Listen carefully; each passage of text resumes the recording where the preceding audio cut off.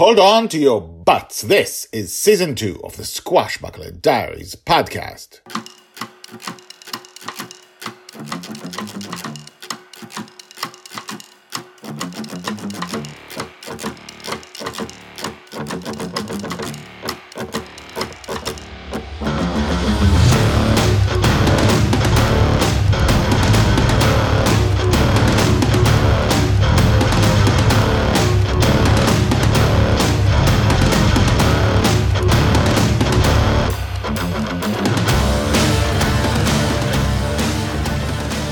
Welcome back. My name is Guy Hasson and you are listening to the Squashbuckler Diaries podcast, a daily podcast about Joy Shelley, the girl who is lost in dreams.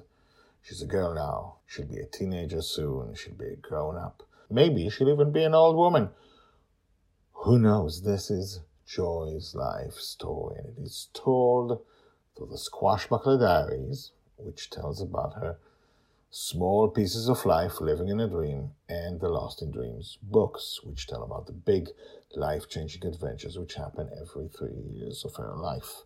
In between the books, we have the life, 300 to 400 episodes per season.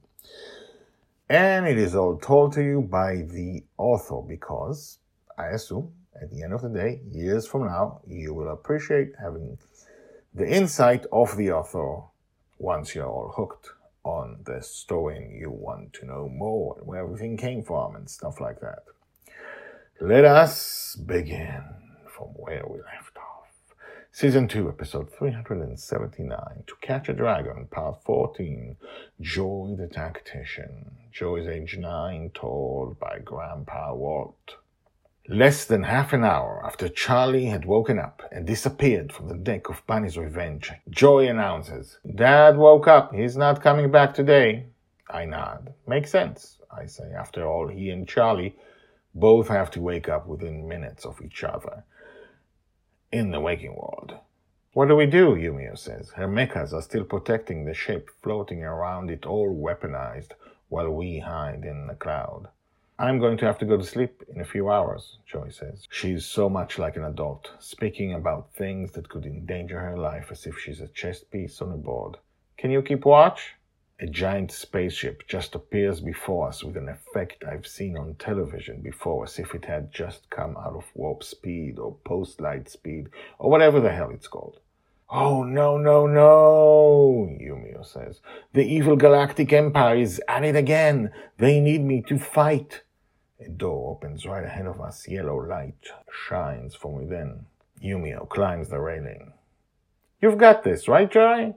"Oh, yeah," she says evenly. "But to fight the evil Galactic Empire, you have to go very far away."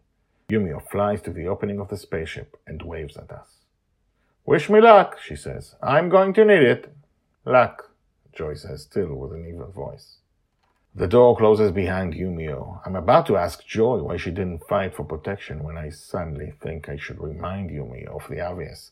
"Yumio!" I shout as the door closes. "Leave us the mechas!" The spaceship disappears, warping out or whatever it does, and with it Yumio's mechas seem to warp out as well. "Shit," I say. Joy shakes her head. "Never fight with an obsessed dreamer," she says. "And Yumio's unreliable anyway." She goes to the deck and stares at the suns. There's an invisible enemy outside which may or may not come back, which may or may not be too dangerous to fight. "I'm going to have to sleep soon," she says, "or I won't be able to fight." "Grandpa?" "Yeah." "I need a favor if the enemy comes." "Yeah." "If it comes. If you're losing. If Mastermind is taken out." "Yeah." I can't believe how calmly she's speaking. "I want you to go down to the Infinite Prison and release each and every one of the prisoners." "What?"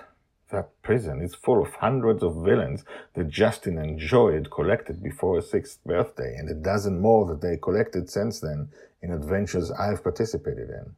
"They want to kill you." "No.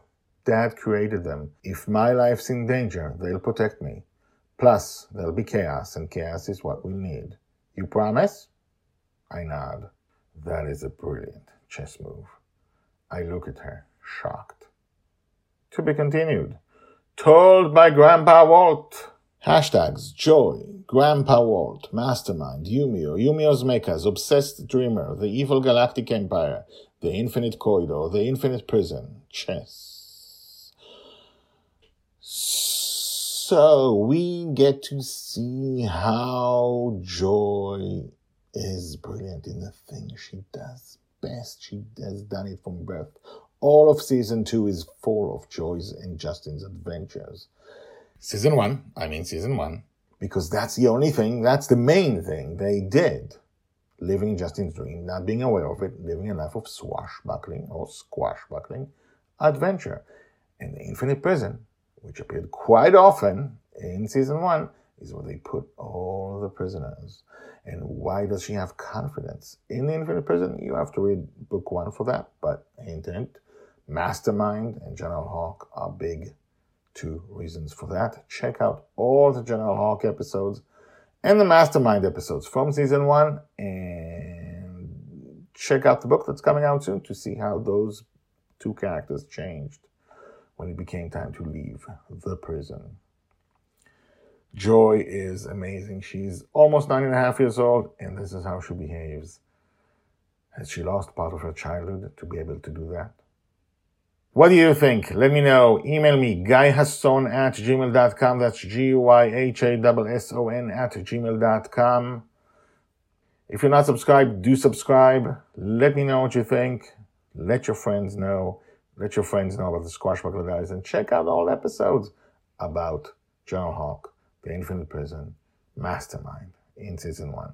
I will see you tomorrow with the exciting conclusion of To Catch a Dragon. See you then.